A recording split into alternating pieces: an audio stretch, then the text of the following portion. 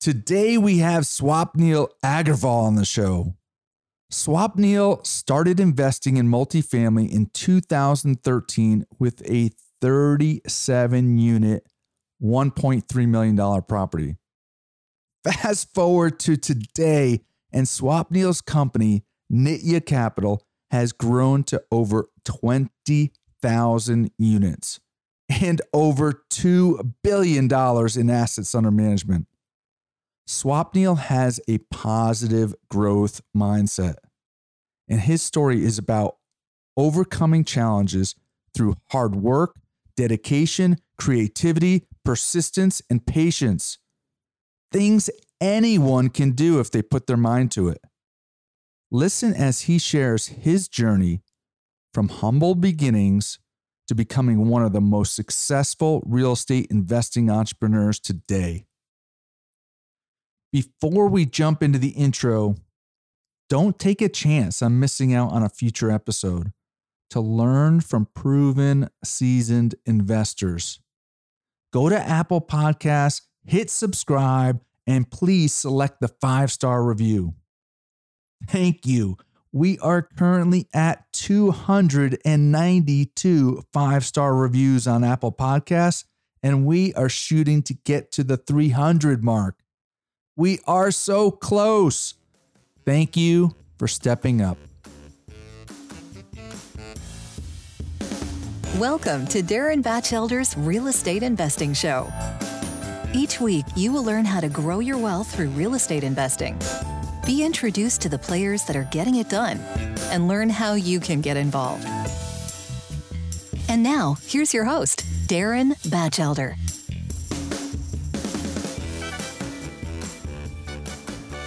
A little background on Swapnil Agarwal before we start the show. Swapnil lives in the Houston area. His background is in the investment banking and private equity space. He's from a small town in India and actually came to the US at the age of 15 years old.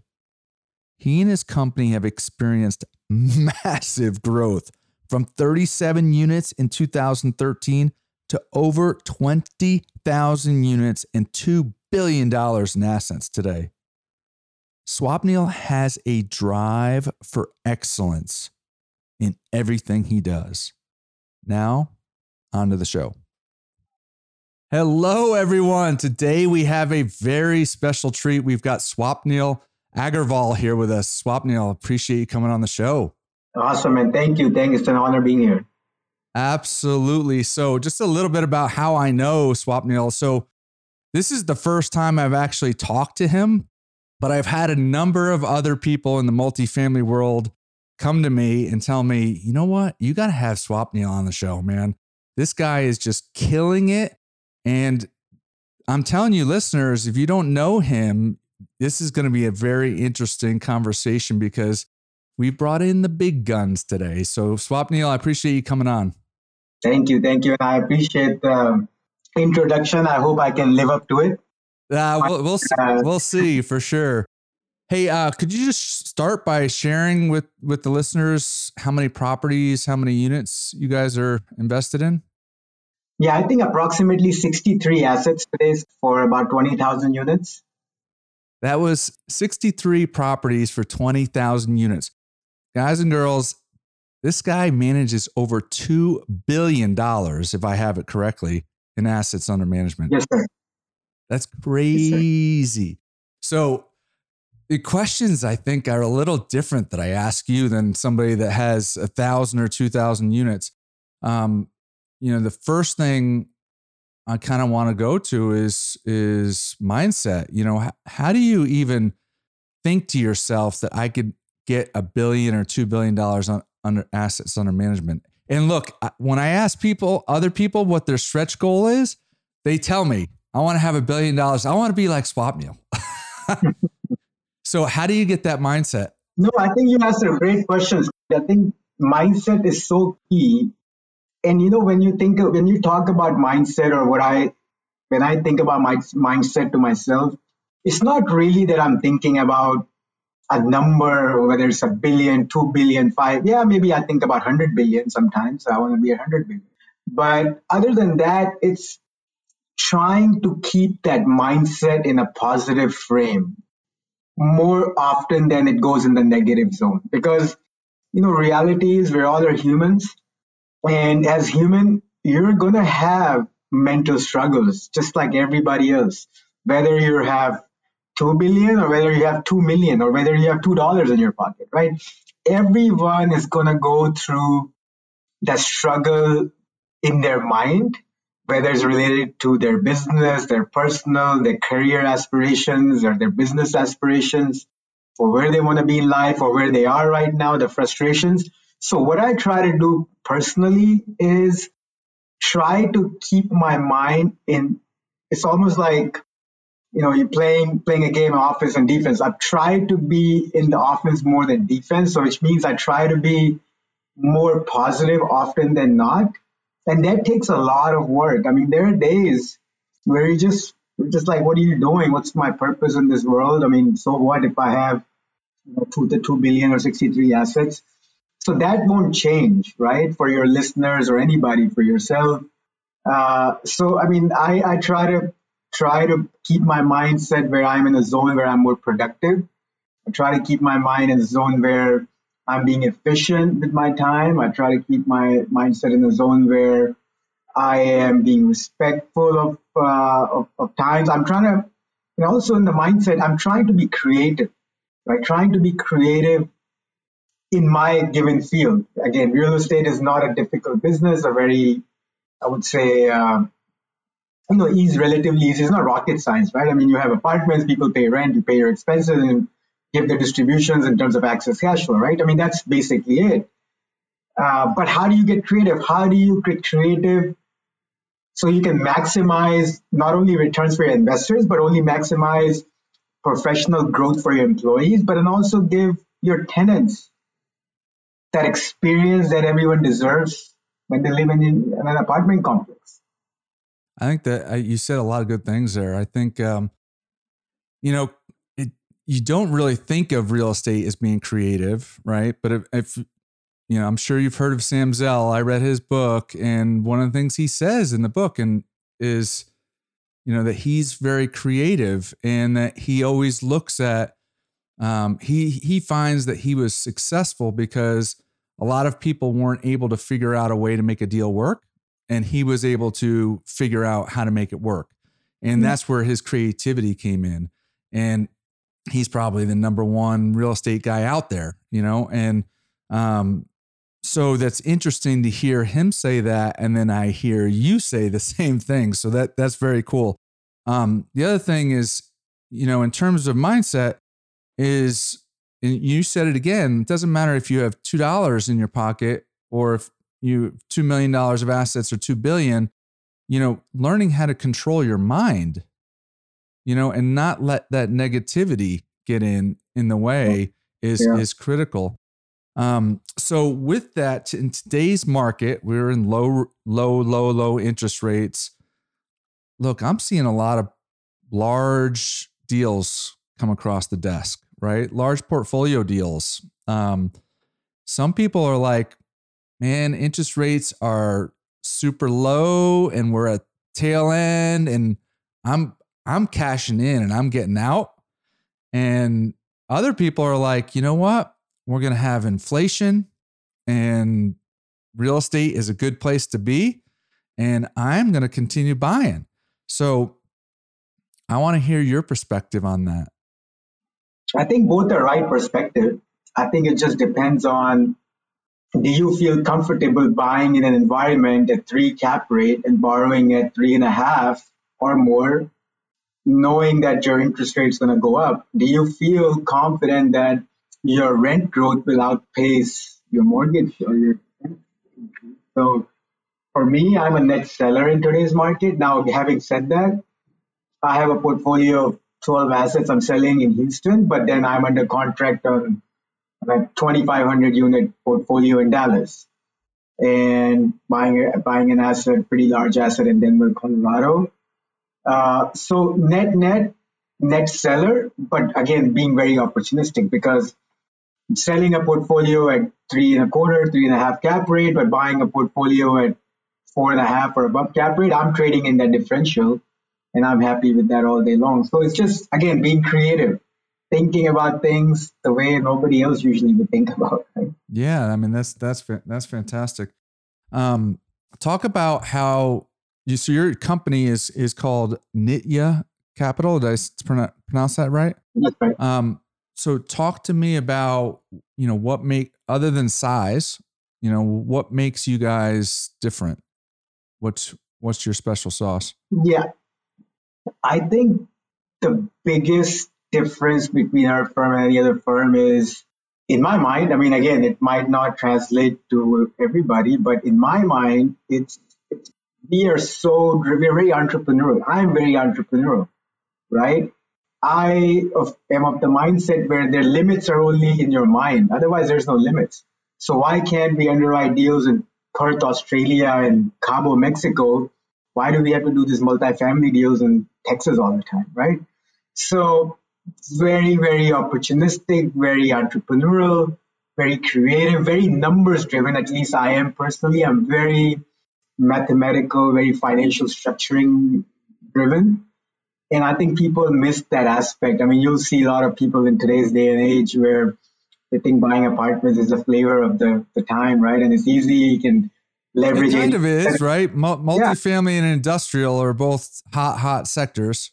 Yeah, I mean, look, especially for multifamily, because you can borrow 80% leverage today at 3.5. You got to raise 20% equity. So all of a sudden you're buying a $30 million deal. You got to raise $5-6 million. I can do that, right? Everybody is syndicating now. But I think they don't appreciate how hard it is to manage these assets. They don't appreciate the working capital issues that you face on a daily basis, spending money for rehabs, waiting for 6 months for lenders to fund that draw, or just managing expectations of your investors. It's just a tedious business. It's almost like a thankless job in a way where, I mean, once you're not until you give them their check at the end, the investor's check, then they're thankful, right? You're giving them nice returns. Yeah. Well, not even thankful. That's like, okay, you're supposed to do that. That's you're expected. Yeah. I mean, it's almost like baked in the stock price, right? They call it. So, but I think, so being entrepreneurial, I think the limits are only in our minds, right? And having done what we've done, and having the experience of running these assets and selling and buying and refinancing, it's a difficult business. I mean, your major expenses in the property is what? Property taxes, your insurance, utilities, payroll. These are fixed expenses.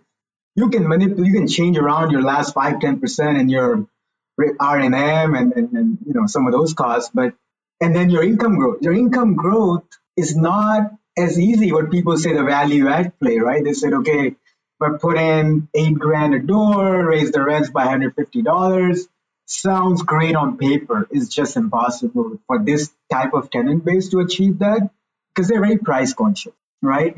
So I'd say that one few things that sets us apart from any other firm is it's just a drive for excellence for us. Drive for excellence and drive to maximize investors' return. I mean, that's really what drives me. And that's why I think a more important fact than the AUM that you mentioned early on is our track record of selling $1.2 billion worth of deals and achieving a 22% net IRR for investors, right? 22%. That's amazing. I think that's probably the bigger stat than anything else. It's amazing. It really is. Hey, you talked about being entrepreneurial and opportunistic, and you're heavy in the multifamily space, but looking at your background, you also have assets in other real estate categories as well. When I think of what has transpired in, the whole COVID downturn, what has been hit more is hospitality and office and retail. So, going forward, do you see being opportunistic in those areas, or do you see kind of still staying, more heavily weighted in the multifamily world? No, absolutely, man. I mean, just to give you an example of a story that your listeners like to hear is last year, we bought about $300 million worth of assets during the COVID year. And out of 300, 130 million were commercial office assets in suburban Houston market, right? So now you talk about, people following the herd mentality. I'm a complete opposite mindset, right? I'll do anything and everything that other people are not doing. So buying an office building in the worst time in Houston and oil prices of negative 35 or 37, I think that, and then it's you thrive on people telling you you're crazy. Yes, I love it. So what's the play on those office buildings? Is it, buy at a No, look at these. I mean, look, we do our analysis, right? We are contrarians, but we do our analysis of, okay, we bought almost 130 million. So that's about million square foot of office space last year. Average cap rate we bought it for was 9.8 cap rate at $130 a foot, where your replacement value is over $500 a foot.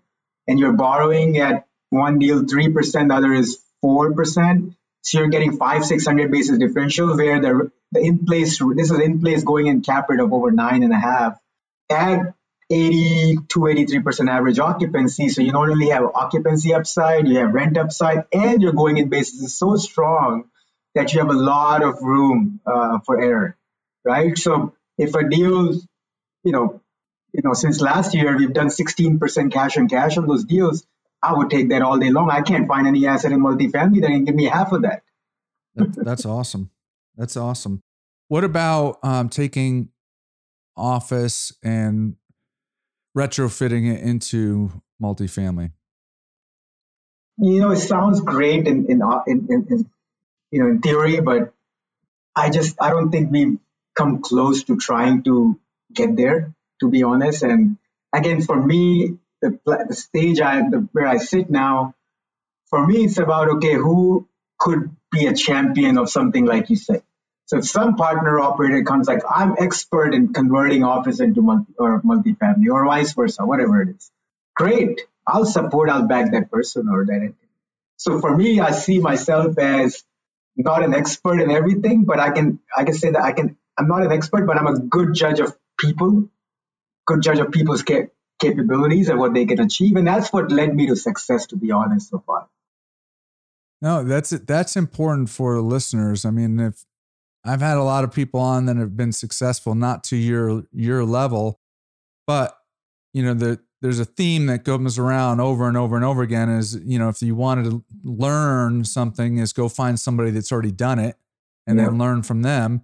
And here you are, and you've got $2 billion in assets under management, but yet you're still like, hey, look, if I'm going to go do something that I haven't done before, I want to align myself with somebody who's an expert in doing that.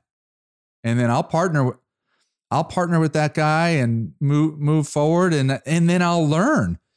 Yes. And I'm happy to share. Yeah. I mean, in my mind, it's never about economics or profitability. I think about it probably the last thing. For me, it's about the people I'm going to work with and the opportunity itself. The qualitative part comes first for me. Money-wise, there's enough for everyone to make. Not greedy at all, not trying to maximize economics. I've been blessed with so much already. So it's about doing good things, spreading greatness and doing things the right way and being creative, right? Just it's the satisfaction when you make something happen and nobody else saw it coming. Yeah. I mean, I think for me that where I get charged up the most is doing something I haven't done before. Right. And like, right. You don't know how it's going to turn out, but you're trying to figure it out and you just keep raising the bar, So hey, how did you even get into the business, and when did you get into the business? Yeah, I come from investment banking, private equity background. So before I started Nitya, I was in a private equity real estate firm for about 8+ years. Okay. And finally, I've had enough of working in corporate world. I wanted to do something on my own, and this is what I came about of it. And I didn't know what to buy. I found a property, 37-unit apartment complex on LoopNet in 2013. Did you really? It was 1.3 million. I got somehow $1 million loan after getting my friend to co-sign it because I had nowhere close to the net worth needed to get that loan. And then I had to raise 300,000, and I was planning to put all my savings in that one deal, but I put together a presentation, showed it to a few friends, and they all wanted to invest 50,000 each, and that's how Nitya Capital got started. Wow. Holy cow. I mean, listeners, think about that. Like, I didn't know your backstory. I just knew you were managing $2 billion in assets. But, I say it over and over again. Everybody starts with their first investment property, whether it's buying a house or a duplex or, for you, it's 37 units, 1.3 million. Yeah. It was only a $300,000 equity raise. That's it. And that's what got the ball rolling. In 2013, it's not like you've been in it for 20, 30 years. I mean, 7 years, 8 years, 7, 8 years. Holy cow. That's crazy. So very good run, my man. That's awesome. Hey, talk about vertical integration. You guys, as you've grown, you've taken the company into other areas as well. So talk about that a little bit. Yeah, look, I think the biggest challenge that I saw when I got in this business, and I was in private equity before, wearing a white collar job and placing capital and just like any other financial institution does. And what I saw was a lack of operating partners, operating partners who are sophisticated to understand the financial terms in the world and also be hands-on in terms of the actual property management side. And to be honest, I didn't find any single operator who's good at both. So I said, let me start by doing that myself. So bought the first property, 37 units, bought the second property, 76 units. Then the third property was in Houston, 160 units. And I sat at the property myself. I collected rents from a very tough tenant base. I did the monthly financials for my investors. I prepared the company agreement for legal and asked for wires from my investors. And I tracked those wires. I tracked those signatures. I mean, literally, I was doing everything. And that's how you learn. And that was the beginning of the property management arm. After that, we do our own rehabs as well. The truth is, it's a difficult business. Property management is a very difficult business. Almost like, again, like I said, thankless job. You are not really making a lot of money doing property management, but you're doing it so you can ensure the success of the property you bought because you're a fiduciary to your LPs, right? So that's how the vertical integration came. So we manage all our properties ourselves. We don't do any third-party management so far. And we like to be in control because that's really my value add, right? If I'm going to my investors and I'm pitching them a deal on paper, a very nice PowerPoint presentation, what is my value add, right? I mean, am I just sourcing the deal and putting a presentation together? Because there's anybody who can do that. But for me, the value add is buying it and operating it and then selling it and providing good returns. And the only way I can do that with a high regard of high level of conscious with me and saying that a high level of confidence that I can do it is to have my own property management.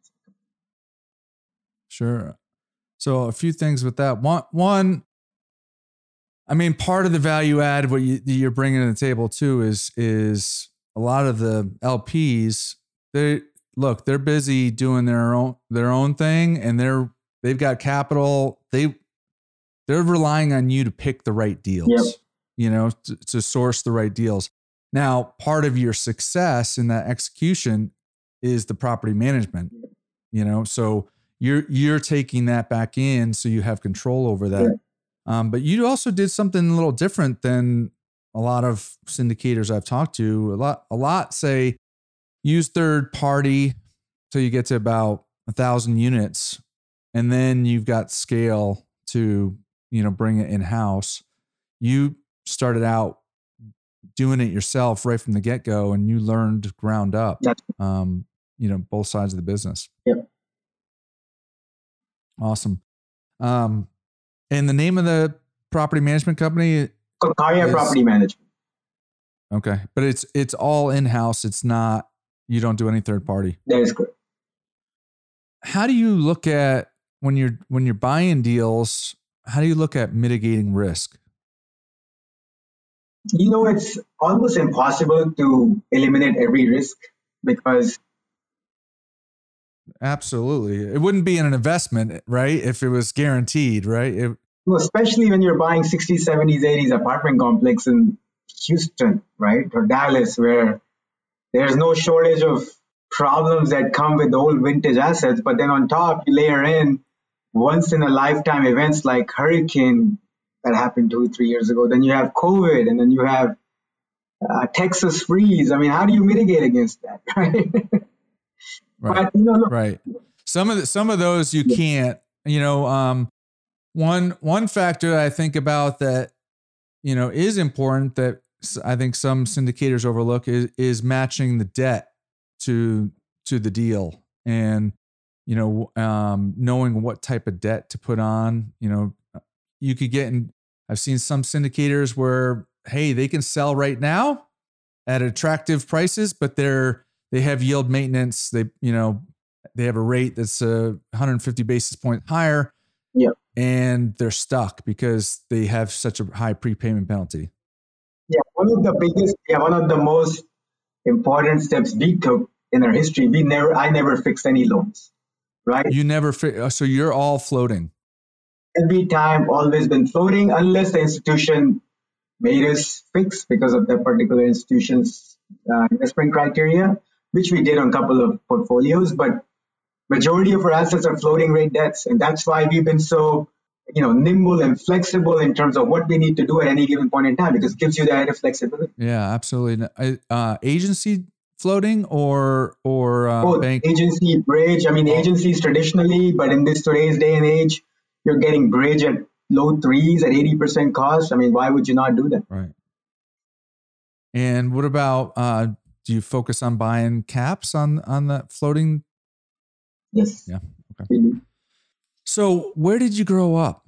What was your upbringing like? I grew up in a small town in India. And I came here to this country in 1996 as a young, I was a 15-year-old at that time, as an immigrant, started my high school here. And, look, when I grew up in India and I was thinking about America, my dream was to go to America because I thought America is the greatest country. It still is. I still believe that. But I thought there's so much happiness. There's no troubles. Everyone is rich. Even the maid comes in a car. That's great. That's great. Coming here, and right, it was a kind of open your you get a shock and you see the challenges you have to face as an immigrant. So my job to take me through college was passing out pizza flyers in the same apartment complexes that we own today, working at a mall and a candy store. I worked at a financial consultant office, making cold calls, inviting people to financial seminars. That's how I paid through my college, went to UT, and then I've always been interested in finance and economics. So I did finance there and was lucky to land an investment banking job. So I did that for 3 years, and I then transitioned to real estate private equity world. I was in Hong Kong for 8 years. Oh, wow. And then came back here in 13 and started Nitya Capital. Awesome. Brothers, sisters? Only child. Only child. Okay. And parents, are they entrepreneurial? Yes, parents. My dad, when he came to America, when we all came together in 96, my dad ran a small liquor store all his life till he just recently sold. I made him sell it. And you made him sell it? Yeah. I mean, look, I worked at the store growing up all the time. So that's where the entrepreneurial urge started. My mom worked at a daycare, and then later on, she joined my dad in running the store. But yes, being an entrepreneur, being different sort of entrepreneur. And I was telling my dad, why don't you guys just replicate and multiply the liquor stores? And, he could never understand that concept. Well, if I'm not there, how can I ensure that the store will be successful? And that's when I said, okay, I'm going to buy not one apartment complex, but multiple of them. Yeah. So, I mean, you took something that you saw your dad was successful with, but then you put your own slant on it. Yes. Where in the U.S. did you grow up? Houston. It was in Houston? Okay. So your family's still there. Okay. Yeah. Fantastic. And when you were growing up, did you ever think that you were, look, I'm going to be successful. I'm going to be a rock star? Yeah, to be honest, to be very honest, I always have believed that. And it's so funny you mentioned, I'll give you a story again, another story. I had my calculus class teacher from high school came, and my partner Vivek, he's also from the same high school. And she came and she brought a journal that she made everyone write on the last day of class in high school in 1999. She gave me my journal, and you'll be surprised. I'll send it to you. The last 4 lines were, it said, "What's your future plans?" So my future plans was get a job, save some money, start a company, have stock in the stock exchange, get rich, give all the money back to the underprivileged or the people who need it, and retire at 45. So teachers are you're ahead by 5 years. That's great. That's great. I asked that question because, look, it goes back to the mindset discussion early on.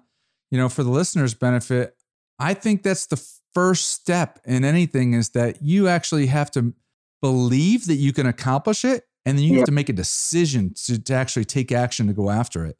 Because, some people, I don't know why, but they have that negative talk in their head, and that tells them that they're not worthy. It's for somebody else.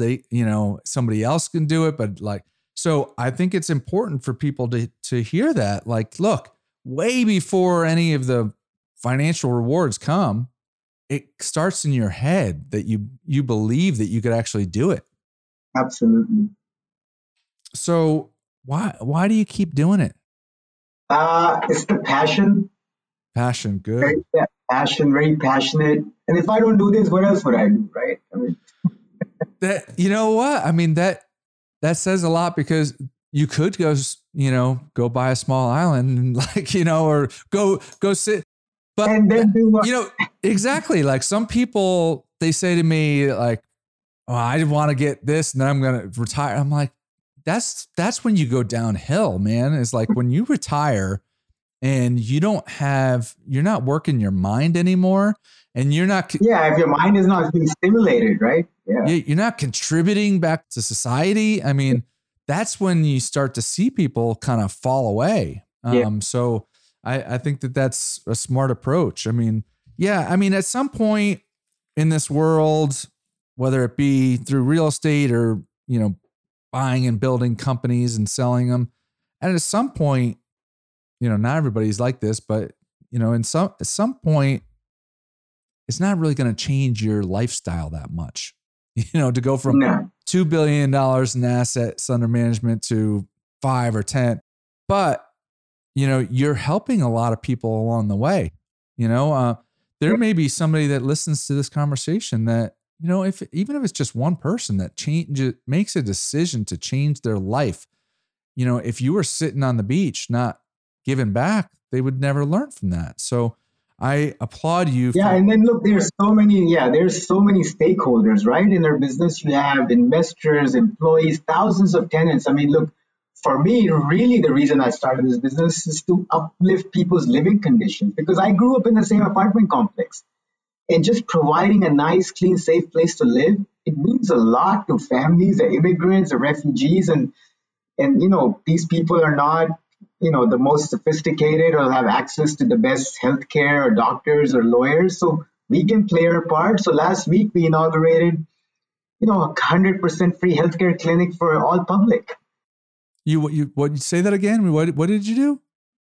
So through our foundation called Cardiac Cares, we opened up a free healthcare clinic. In Houston? Right? In Houston. Anybody that wants to go can just show up? Anybody that wants to can show up, yes. Wow. That's huge.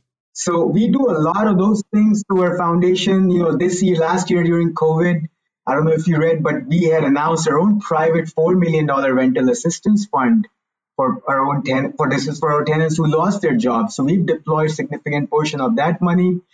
And we do a lot of stuff. We give education and we employ a lot of these people. So just like you rightly said, if I decide not to do this, a world will not be better off by me not doing that, right? I need to do it because if I can inspire one person, if one person says, look, this guy can do it, why can't I do it? An immigrant from India who didn't even become a U.S. citizen a few years ago can employ so many people and make an impact in this world. That's all we are here for. Yeah, that's huge. Hey, talk about like when you were in India and you had this vision of America, and you didn't use these terms, but I'm thinking that you were thinking it was, the land of opportunity. You come here and look, you saw challenges, but you made it, and successfully, financially. And I've met a lot of other people that came over with next to nothing, and did it. And then I know people that grew up here that feel like, there's no opportunity. And yeah. So talk to that. Like what was your view before coming, and why do you think that some people that, come with nothing find that opportunity, and some people that grow up, in maybe a better class neighborhood just wants it given to them versus going and searching it out? Yeah, I had that vision when I was in India that America is a land of opportunities, and I still believe America is the greatest country in the world. I don't think in any other part of the world someone like me can achieve what I've achieved in America anywhere else, because unless you have political backing or financial strength, I mean, for me to start from this and being here, it's not possible in many other countries. And not to say that it's not difficult. Yes, country has many challenges. There's things that we need to improve, like healthcare is inefficient, immigration system is a mess. There's a lot of inefficiencies that, for me, as a private enterprise, can resolve it. And that's why America is the greatest country, because it's all driven by capitalism, right? Capitalism is the single biggest tool to this mankind, right? Without capitalism, we don't have America. So I am very driven. I'm passionate. I have a lot of strong opinions. But end of the day, America still works, right? You still get the stimulus checks. You still get the unemployment benefits sitting at home during COVID when nobody could get out, right? It still works compared to any other country, and that's why we are where we are. Doesn't mean it's not tough. Things are very difficult to achieve, but if you have that passion, you have that drive to make a difference, you will figure it out, and no other better country to do it than America. Yeah, I completely agree. I still believe in America. I still believe in opportunity, and but you have to get up and take action. You have to get up and actually get off the couch, and you have to go out and meet people that can help you. Yeah.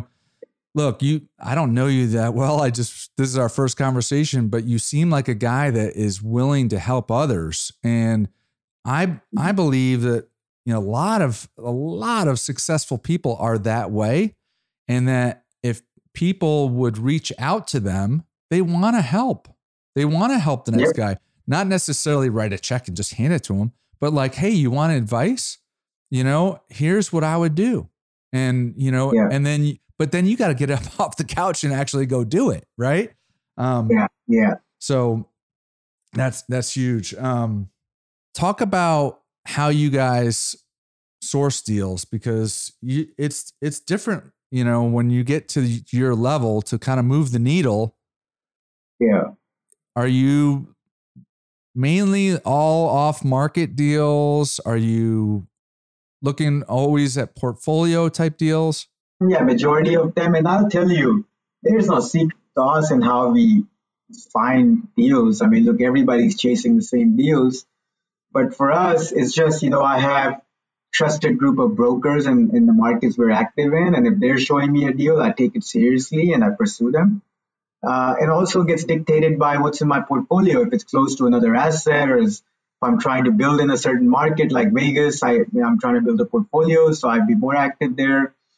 It's a mix, and it just comes down to relationships, right? And brokers will bring you those deals because they know once you say yes, you're good to go and you're least painful to deal with. You don't retrade. I put up hard deposit day one. So these are the things you have to take the risk to get these off-market deals, which a lot of people can't, right? I mean, this portfolio in Dallas had to put up $2 million non-refundable deposit day one, which a lot of people can't do that.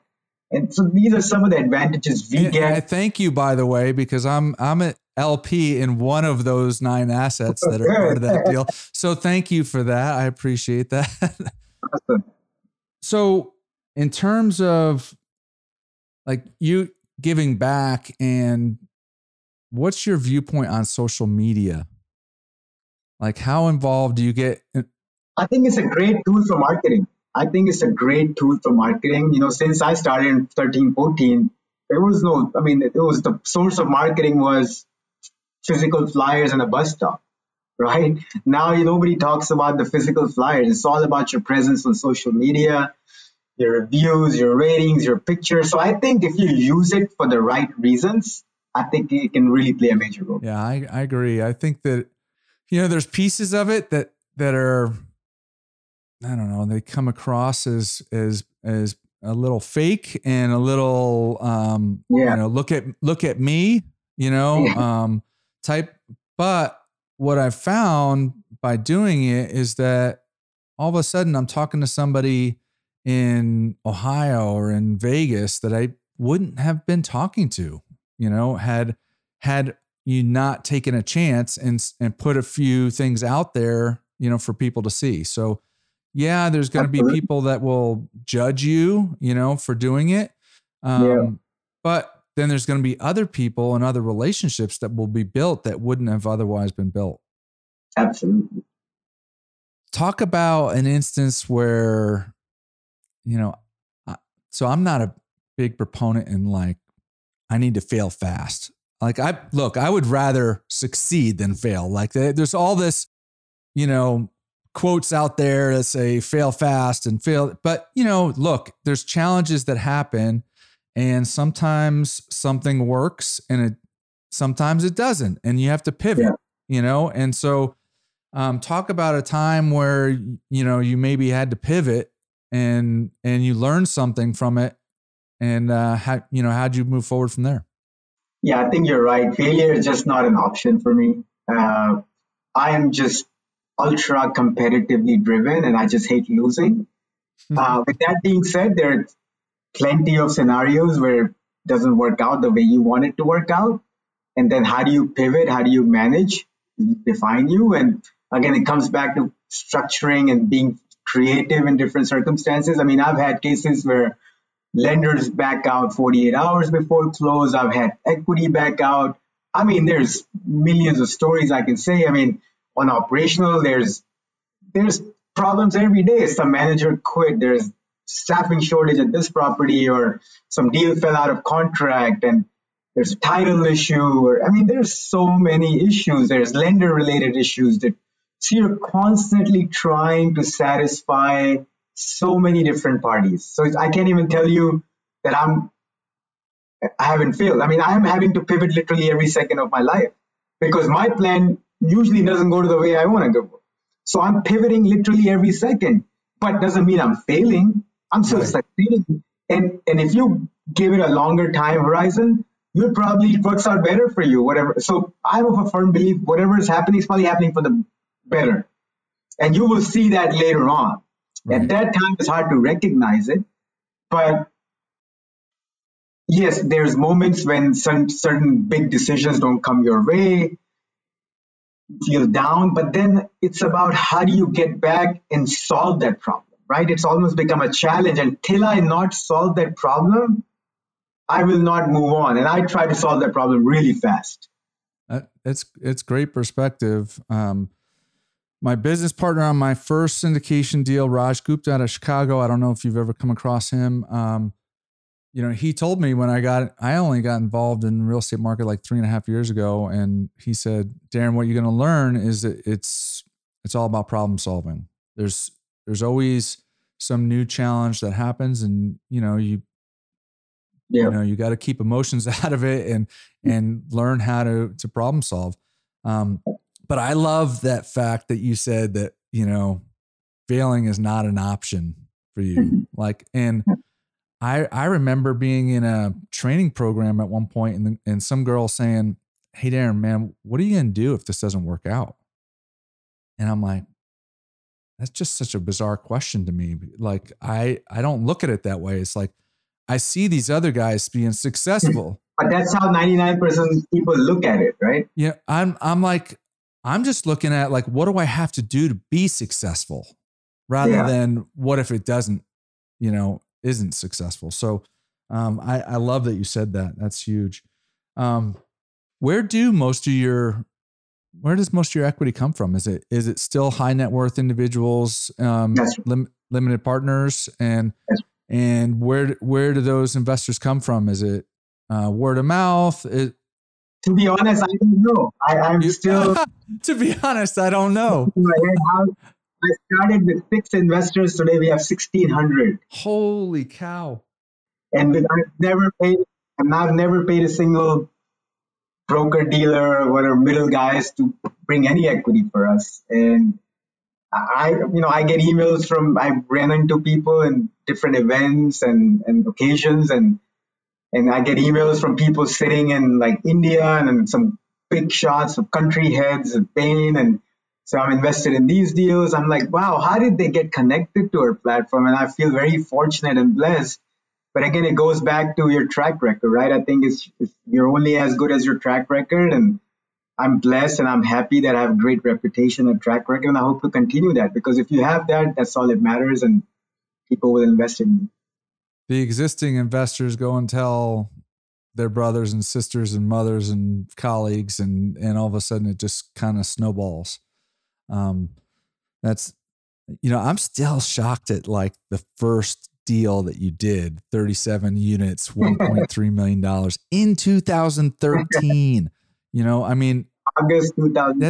It's just awesome. Awesome. I love success stories, and you have taken it. But you know what you did too is that you kept upping the ante. And I'm not saying that you have to always, get bigger units and, always be growing at them. But, it's like what we were talking about before. If you don't keep raising the bar on whatever your next challenge is, you're going to get bored. You personally are going to get bored, so how do you view success now? Because you have financial success. So what's kind of the way you look at success going forward? For me, it's about giving back, making impact in people's lives, how I can improve their lives. So for me, the goal is touching 1 billion people's lives in a positive manner. 1 billion? That's correct. And how are you going to know whether you did that? I don't know. Well, I probably won't, but I'll get a sense of it if I'm making an impact. But many ways to do it, right? Some people join nonprofits. My thing is earn a lot of money and then give back in the most efficient manner where it's needed the most. And it doesn't mean that you have to be rich to give. You have to give continuously, right? Some people think, let me make $1 million first and I'll give back whatever. It's like, no, you have to keep giving and then you'll get more. It's almost like a circle. You give $1, you're going to get $10 back. I firmly believe in that. So I keep giving and I keep getting blessed with more deals, more investors. That's a weird thing in life, and not just, not just giving. It's like a lot of different things. Like, look, you want more energy, go work out. Yeah. Like all of a sudden you have more energy. Like, it doesn't make sense, right? You sit on the couch and you feel like blah, you go work out. And then all of a sudden you want to eat better food and, you want more money, give money away. Yeah. And all of a sudden, somehow it comes back. It's crazy. To make money, you have to invest money. Yeah. Invest in people, invest in company, invest in assets, everything. So what about sacrifices? Any sacrifices along the way? Many. Personal life, obviously, I have a 7-year-old son and beautiful wife. So time gets taken away from them. And, when you're responsible for a portfolio this size, your kind of mind is always occupied, which you can't spare for little things that normal people can do. So those are some of the sacrifices that you have. So you're at a completely different level than I am, but that I'm an entrepreneur and I fall into that where, look, I'm home, but sometimes my mind is churning. Yes. It's thinking of how to solve whatever challenge I'm going through in my business or whatever. And so when you're running a company to your size, I have to imagine that's a challenge to kind of try to shut that off when you're in, with your family. Absolutely. Absolutely. What about networking and like being a part of different mastermind groups and different groups? Like, do you still do that, and why? In fact, I never did that. And I was never part of any group. I was never part of any networking group. And I still don't, right? I mean, I'm happy to be a speaker and share my knowledge and whatever advice I can give. But I think it worked out better because I didn't have to hear anybody else. I didn't have to hear the so-called experts or people with experience when I started the business, because they always have their wisdom and your mind gets clouded by what you're hearing. So I think I stayed away from all of that. And I was fortunate that almost like an outsider, I came in and started raising capital and doing deals. It worked out great for me, and I haven't changed that aspect. Awesome. Multifamily is the biggest asset class, and most of the listeners are either, wanting to be investors in multifamily, or they're syndicators looking to scale up. And, but there are some new people in there. Why do you like multifamily more than other real estate asset classes? Well, I didn't know any better where else to invest. So I just started buying multifamily because it's just easy to manage. The scale you can build very fast. Like single family, it takes a long time to build up the scale. So we're fortunate that we actually have multifamily as an asset class, because if you really step back, multifamily doesn't exist anywhere else in the world. Maybe Germany there's a bit, but there's no multifamily asset class because in Asia, it's all individual titles. So you sell the flats or the apartments, not rent the whole complex. Canada, you don't have anything. I mean, really, there is no concept of multifamily except America. That's crazy when you think about it, right? Yeah. So, and that's why I chose to, again, I came from a real estate experience, financial institution. So I had the experience in terms of underwriting and whatnot. But multifamily at that time seemed cheap, right? We're paying 25, 30,000 a unit in 14, 13. And you're like, how can you really go wrong with paying these prices, right? I mean, land is probably worth more. And that's why I got really aggressive so early on, because I didn't think it would last that long, right? It was a short window of opportunity. And now you're seeing that play out. But paying 25, 34, 35, 40 a door was insane at those times, right? It's just so cheap. But again, there were people, they were thinking that I'm overpaying at that time. And that's funny that people thought you were overpaying at yes. 30 a door. Yeah, because they're used to paying 15, 10, 20 a door. Yeah, it's funny. When I got involved, It was like 80 a door. And I had some people that said, hey, Darren, man, I was buying at 30, 40 a door and I'm out. Like, this is too much. Yeah. And now it's like, what, 120 or more, I mean, it's like, it's crazy. I don't know how much further it goes, but what's your view on that in terms of Texas versus other major metropolitan markets? I believe I'm originally an East Coast guy from Connecticut, and I've been in Dallas for 11 years now. I am a believer that we're not going to ever be on top of the coast, in terms of right on top rent, residential values, per unit values. But I think that gap can continue to squeeze over time, between the differential because it's still so much more affordable here than it is in most major other metropolitan markets. Yeah, absolutely, man. Absolutely. I think we have to step back and really appreciate, we live in a state where there's net migration, population growth, there's job growth. If you look at Texas as a whole, a lot of good things, but again, there's advantages to living around the coast. So I don't think we'll ever get there, like you said, but it's just how much more juice is left. Comes back to your risk reward.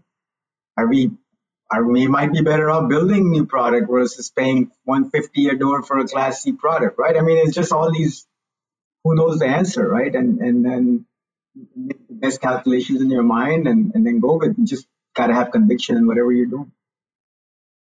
So you brought up a good point. I mean, I've heard a lot of syndicators over the last couple of years looking to trade up, move from C assets to B plus, A minus type assets. And then I've also been hearing people, talk about, hey, it's getting so expensive per unit. Maybe I should just build, So what's your viewpoint on, build versus existing? Yeah, there's no right or wrong answer, right? You can build, which is a great time, but then are you good at building some things, or are you going to hire a GC who's going to sign on those completion loan guarantees? And it's a different ballgame. Then you're basically forecasting how the market will be 2 years later when you're leasing those apartments. So it's sacrificing cash flow versus upside at the end. So it just depends on your underwriting and what you're comfortable with. Awesome. Hey, what do you like to do outside of work? I love sports. What kind of sports? Every sport. I mean, I wasn't happy about the Astros losing 3 games in a row to you guys.